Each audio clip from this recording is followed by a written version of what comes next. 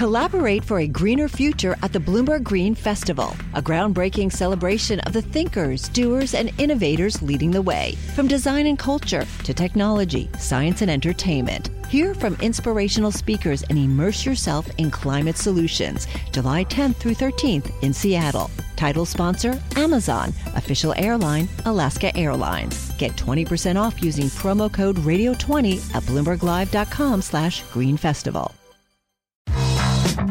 Welcome to the Bloomberg Markets Podcast. I'm Paul Sweeney, along with my co-host, Bonnie Quinn. Every business day, we bring you interviews from CEOs, market pros, and Bloomberg experts, along with essential market-moving news. Find the Bloomberg Markets Podcast on Apple Podcasts or wherever you listen to podcasts and on Bloomberg.com. Well, we are likely to have a new administration in very soon. The questions abound. One of them is, how will this new administration deal with China, particularly the economic challenges with China? Nobody better to have that discussion than Carl Weinberg, founder and chief international economist at High Frequency Economics. Carl, thanks so much for joining us here. It's been a rough, bumpy 4 years, to say the very least, between the U.S. and China as it relates to trade. How do you think things will be different with a Biden administration? Well, that is the question of the day, and I personally am looking forward to see what kind of a team President-elect Biden puts together at the U.S. Special Trade Representative's office to give us some guidance as to how this is going to go. The tariffs have not worked. They haven't reduced China's trade surplus with the United States in any measurable way. Since they've come on board, China's increased its exports to the United States by 16%, and its imports are up only 11.8%. That's not a winning strategy, and it's a tax on Americans. Tariffs are one of the few tax areas President Biden could reduce on U.S. Taxpayers without having to go through Congress.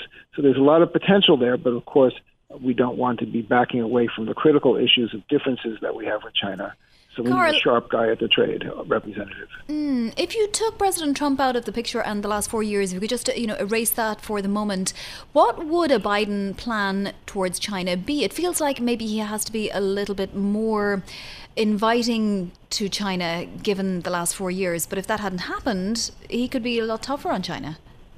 Yeah, well, absolutely. I mean, he's certainly a lot tougher again on China now than he was when he was vice president. And of course, the playing field has changed a lot. It's more than just economic issues that separate us. We have human rights issues. We have Hong Kong on the table. Just within the last 24 hours, 48 hours, we've seen China make moves to impose its rule on Hong Kong, which the U.S. can't accept.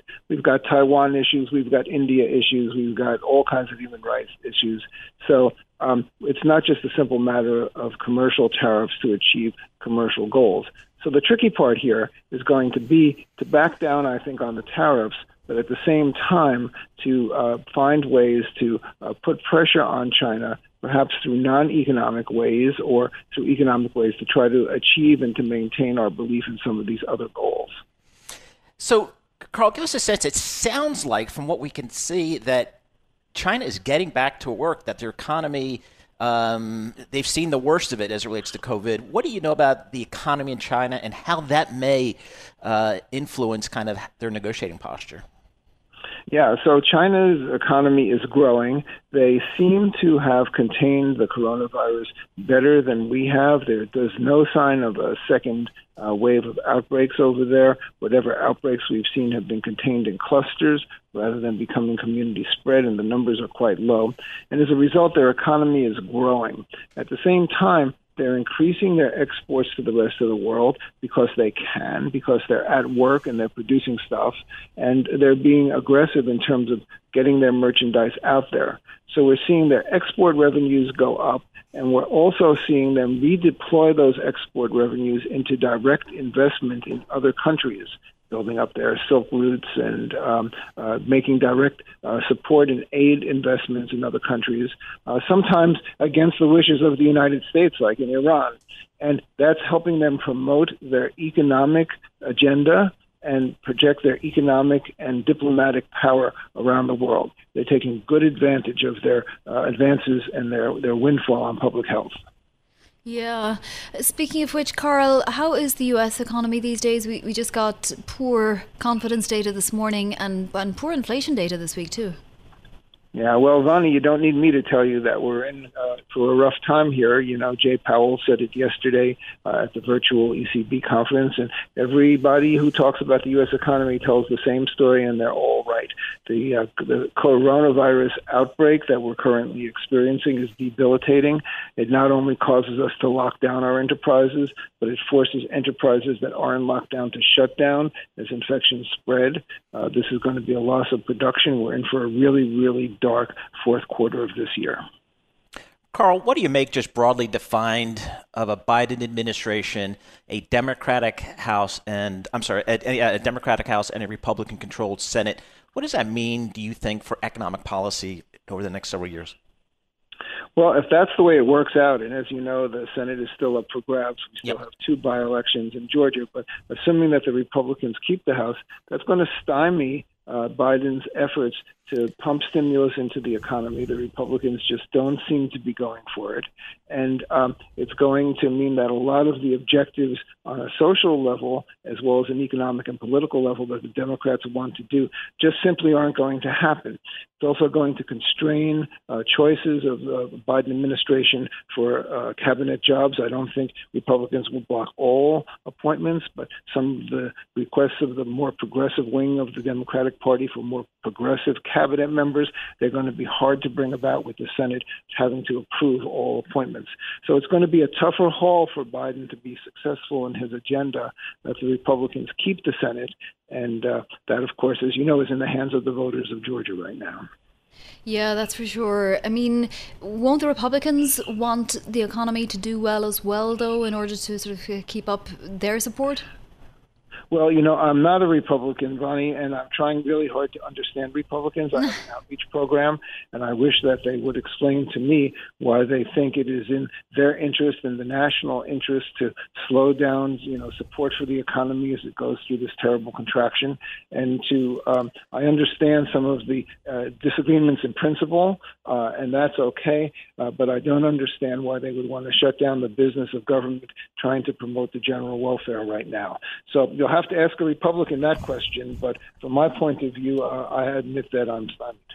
You're stumped, and it's not often that Carl Weinberg is stumped. That's right. I can tell you. Carl, we could talk all day, but unfortunately we're coming to the end. Just briefly, your GDP forecast? GDP forecast. Fourth quarter is probably going to be down. Let's broaden it to the world, okay? Because what we're seeing in Europe is a lot more severe in terms of the outbreak and a lot more severe in terms of the shutdowns that we're seeing. And, of course, in the emerging world, where they produce a lot of the raw materials that feed our industrial machine, there are going to be problems in debt service. Yeah. And there are going to be problems for bondholders. There's going to be a lot of restructuring coming up. It's going to be a really grim fourth quarter, and it's going to carry over into next year. And certainly Janet Yellen used to talk about the feedback loop all the time from international economies to the US and vice versa. Carl Weinberg, thank you for joining us today. That's Dr. Carl Weinberg, founder and chief international economist for High Frequency Economics. Collaborate for a greener future at the Bloomberg Green Festival, a groundbreaking celebration of the thinkers, doers, and innovators leading the way. From design and culture to technology, science, and entertainment. Hear from inspirational speakers and immerse yourself in climate solutions. July 10th through 13th in Seattle. Title sponsor, Amazon. Official airline, Alaska Airlines. Get 20% off using promo code Radio20 at BloombergLive.com/Green Festival. It is time now to take a look at Disney. Shares began the session higher. They're still up, but they have been erasing some gains, up about 1.1% now. Severe changes throughout the pandemic to the business model. Let's bring in Tara LaChapelle, Bloomberg Opinion, who knows everything there is to know about Disney. She is the media and deals columnist. So Tara, your takeaway thoughts after last night's earnings? Yeah, I mean, the takeaway is that streaming is front and center right now, and that's not such a bad thing because these other businesses are still being bludgeoned by the pandemic. The cruises aren't going to be back in operation until at least after this year. Not all the theme parks are open, and the ones that are open are operating at reduced capacity, of course. The film business obviously really had nothing significant this year because movie theaters were closed.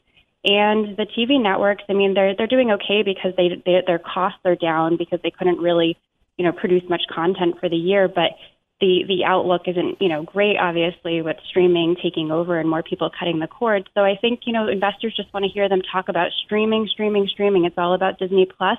And I think that's why the stock is up despite, the company not reporting great results expectedly because of COVID.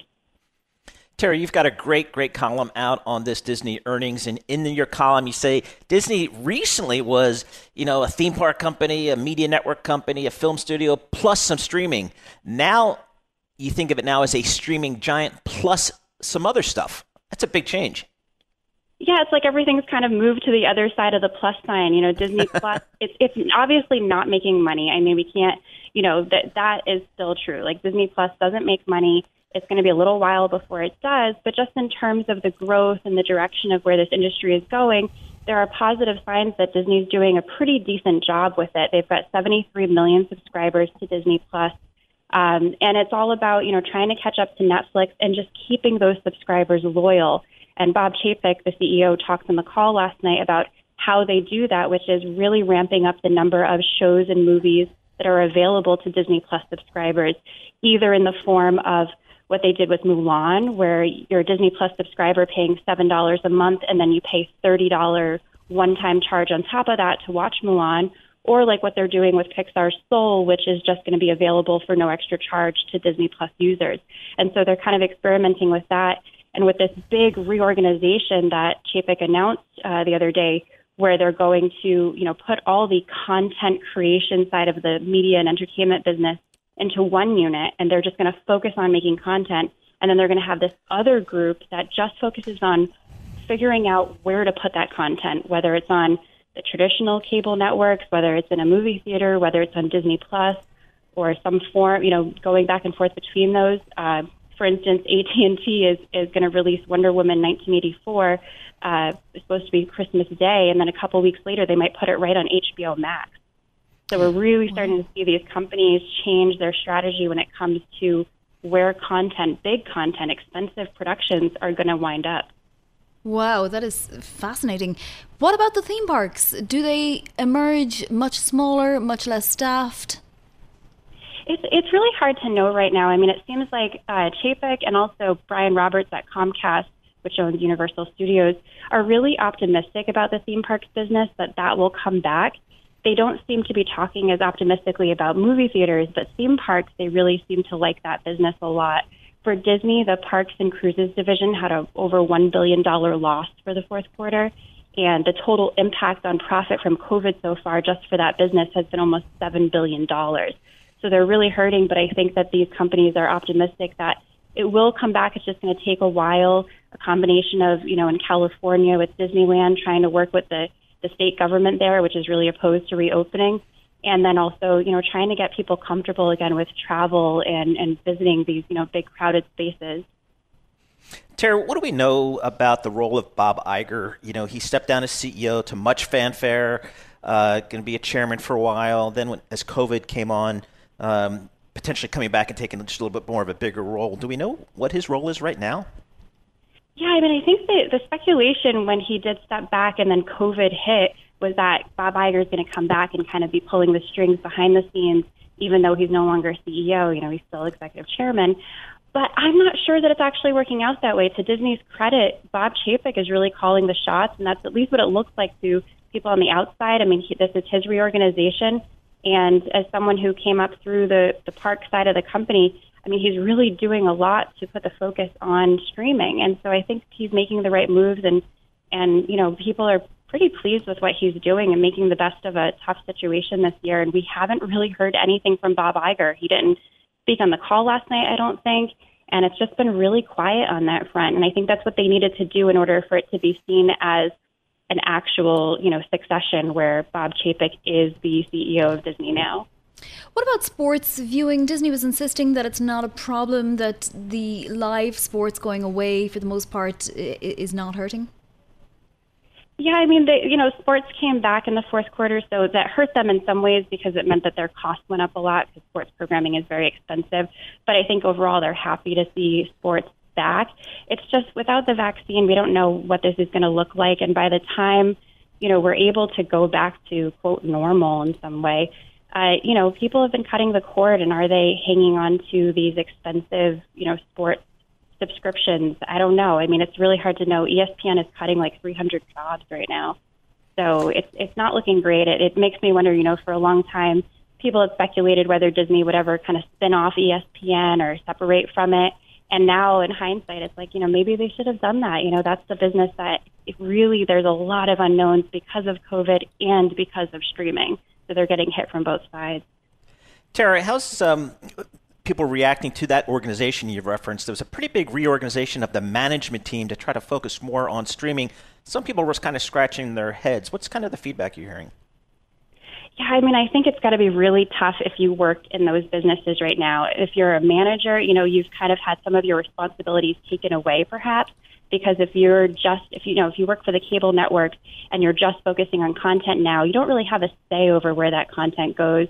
And streaming has kind of become the big thing that they're focusing on. And so if you're in these other businesses, you might feel a little bit slighted. But I think what Bob Chapek tried to say on the call last night is that they're doing this in a very organized way, and they're making it clear what people's responsibilities are, that if you're in a creative role, focus on that. And if you're in a role to market and distribute content, focus on that. And that'll make it a more organized, process, and maybe make it easier for Disney to do this in a way that doesn't disrupt the empire so much. But of course, right now, I mean, I imagine it's going to be really hard to be there. It's just like everything just changed overnight. So. Yeah, absolutely.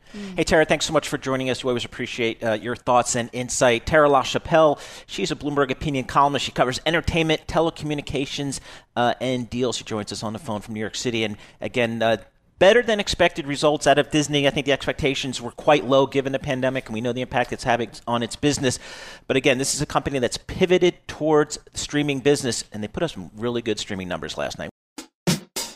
Boy, when you think about the U.S. agricultural sector, rural America, lots of challenges, climate-related disasters, weak ethanol and biofuel demand, U.S.-China trade tensions, and that's not enough. COVID-19 pandemic, many challenges for the U.S. agricultural industry and rural America. To get a sense of what rural America, U.S. big ag will look like potentially under a Biden administration, we welcome our next guest, Arun Sundaram, equity research analyst for CFRA Research based in Washington, D.C. Arun, thanks so much for joining us here. Again, tough times for the U.S. agricultural sector, rural America. What's the feeling under a Biden administration about potential changes? Hey, Paul. Yeah, thanks for having me. As you mentioned, under the Trump administration, although the Trump administration has tried to paint itself as an ally to farmers, the unfortunate truth is, the past few years have been nothing short of difficult for the agriculture sector. We've had the U.S.-China trade war, various climate-related disasters, weak demand for ethanol and biofuels, and then obviously the COVID-19 pandemic has wreaked havoc on the sector. But we believe under a Biden administration, there'll be a lot more positive implications for the sector rather than negative ones. Joe Biden's policies are much more moderate than most of the other Democrats that are running in the Democratic primary. Biden's biggest goal is to achieve net zero emissions by 2050. So I think he'll want to work with the agriculture industry to practice more, sustainable farming methods. And I think he'll incentivize them to do so. So really anything that's, related to green, clean energy should support farmers, particularly corn farmers, I think, in the United States, because they've been increasingly reliant on the ethanol industry. But unfortunately, the ethanol industry over the past few years the industry has been significantly pressured. I think last year, 2019, the ethanol industry production fell for the first time in nearly a decade. So when Joe Biden comes in, I think anything that's related to clean, green energy should support farmers, agribusinesses, and be a big relief for the industry. Arun, what about the relationship with China and how farmers fit into that? China, sending crops and so on to the United States and vice versa, exports. Yeah, that's right. So the good news right now, at least, is over the past few months, China has significantly accelerated its imports of U.S. agricultural products. But unfortunately, they're still, well short of its commitment requirements as part of the Phase 1 U.S.-China trade deal that was signed earlier this year. Unfortunately, that trade deal was signed, I think, less than 10 days before China went into lockdown. So obviously, China's been really slow to purchase U.S. agricultural products. But the good news is, at least right now, it looks like they are accelerating their imports. But I think when Joe Biden comes in, I don't think he'll completely scrap the existing Phase 1 agreement or immediately remove tariffs because, it'll be prudent to get something in return.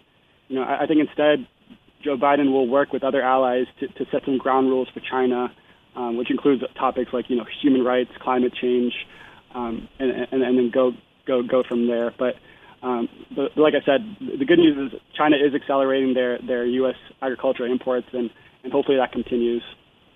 What are some of the areas that have been particularly hard hit when you look at the U.S. ag industry? What are some of the big areas?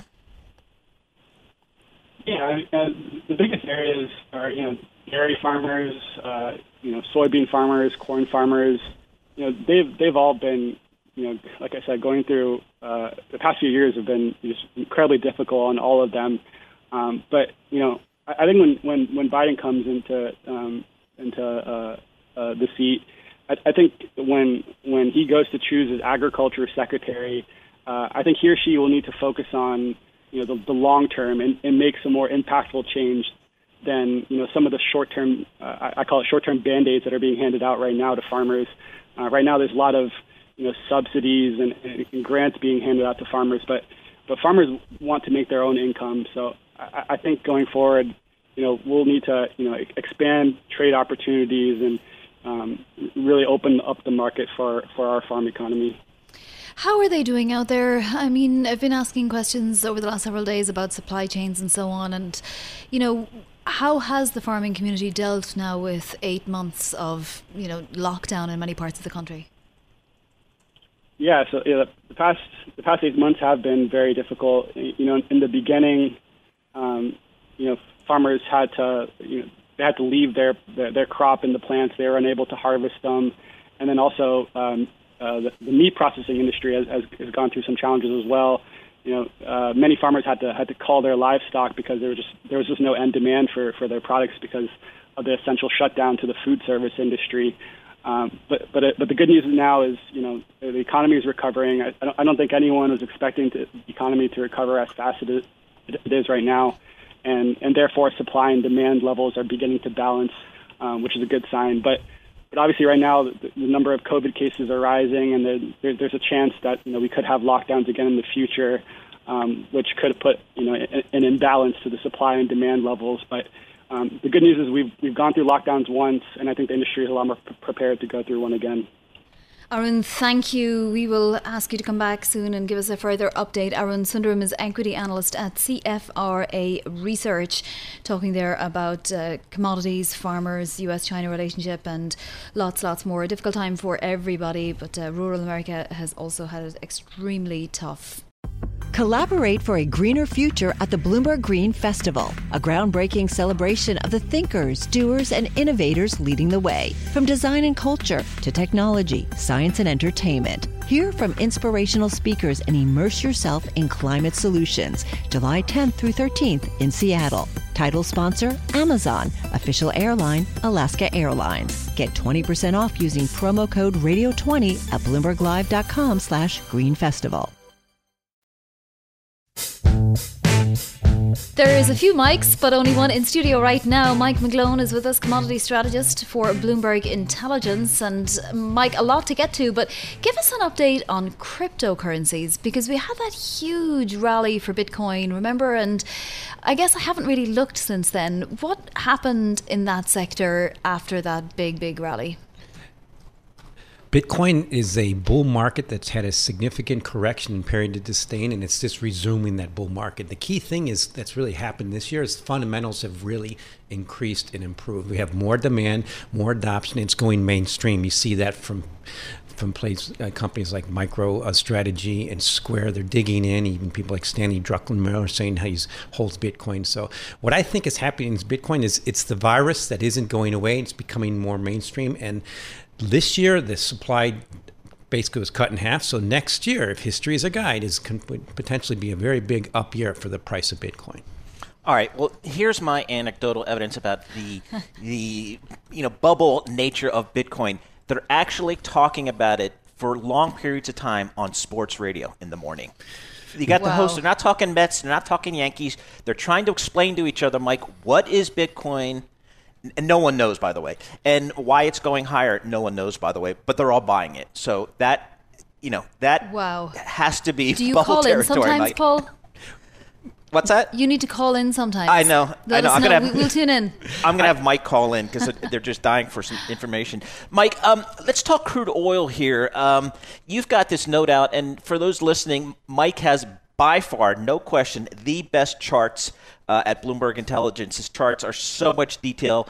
You can spend hours just looking at them. You've got a great chart where you're talking about more of a permanent bear market for crude. What's your basis there? Well, thank you for that, Paul. I miss working with you in BI, but I do enjoy conversing with you on the radio and on TV. And the key point about crude oils, it's a bear market that's come back to good resistance, and fundamentals remain bearish. So that to me is the key thing that makes me look very fearful that WTI around 40 is more likely to go to 30 than the 50s. The key thing is just got back to this 52-week moving average, which is heading lower for the first time since January. We see what's happening in COVID. OPEC has a meeting coming up, and they have to sustain cuts, yet they need money. It's getting really bad. So it's almost a perfect storm for the bear market to simply continue and resume. And the key thing, it's highly correlated with bond yields. So a lot of people are looking for a steepening curve, higher bond yields.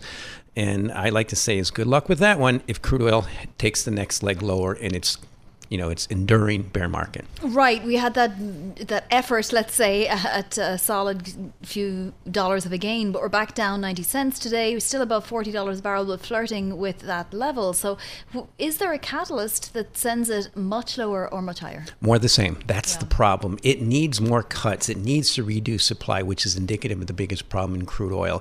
Rapidly advancing technology, demographic shifts, and now we have COVID. Supply is very much just waiting to come on. Elastic and demand is just no longer elastic like it was in our 10, 20 years ago. Hey, Mike, we just had a guest on, an analyst, talking about some of the agricultural companies, talking about some of the consumer products companies. Under a Biden administration, if I'm a farmer, what am I thinking? You're saying, yay, thank you. The end is over for Trump, for the Trump bottom. Now, the good news is President Trump wrote checks to farmers. They enjoyed that, but that just increased production. That's the world's worst way to end the market. So I think we're going to look back at the Trump administration as the enduring low in grain prices, as we used to look back at 2012 as enduring high. Because what we have going forward is a potential weak dollar, the trade war with China over, exports picking up, and they used to say in commodities, the cure for low prices is low prices. That's really kicking in. So the key thing I'm watching is corn. Looks like it's finally staying above 4. Looks like it's heading closer to 5 or 6. And $4 should now be, which was resistance for 5 years and during the Trump administration, should probably become support. Mike, a quick word on things like soy, wheat, all those commodities that sort of trade outside the country as well as inside. Yes, a key derivative and demand indicator for prices is U.S. exports, because soybeans and corn and wheat, the primary most liquid futures in the world, are based on U.S. products that are exported and then delivered and traded in the U.S. So U.S. exports are picking up. For instance, soybeans and wheat just went past the 50% threshold of production, and that should continue, particularly if we have a weaker dollar. Mike McGlone, thank you so much for joining us. We always learn so much about the commodity space. Mike McGlone covers all commodities. He's a strategist there for Bloomberg Intelligence, and he's probably the only one in the Bloomberg building that understands Bitcoin, and he's explained it to us a million times, but I'll leave it there. Are you tempted, Paul? I am not. But when I hear sports, guys on radio talking about Bitcoin, it just kind of gets me a little bit nervous. But maybe they know something that we don't know. Mike's been on top of that Bitcoin story from day one, so it's really fascinating. And you take a look at that chart, and it is a good-looking chart for Bitcoin. But I think I'll stick to stocks and bonds and some of those more boring instruments. Thanks for listening to the Bloomberg Markets podcast. You can subscribe and listen to interviews at Apple Podcasts or whatever podcast platform you prefer. I'm Vonnie Quinn. I'm on Twitter at Vonnie Quinn. And I'm Paul Sweeney. I'm on Twitter at PT Sweeney. Before the podcast, you can always catch us worldwide at Bloomberg Radio.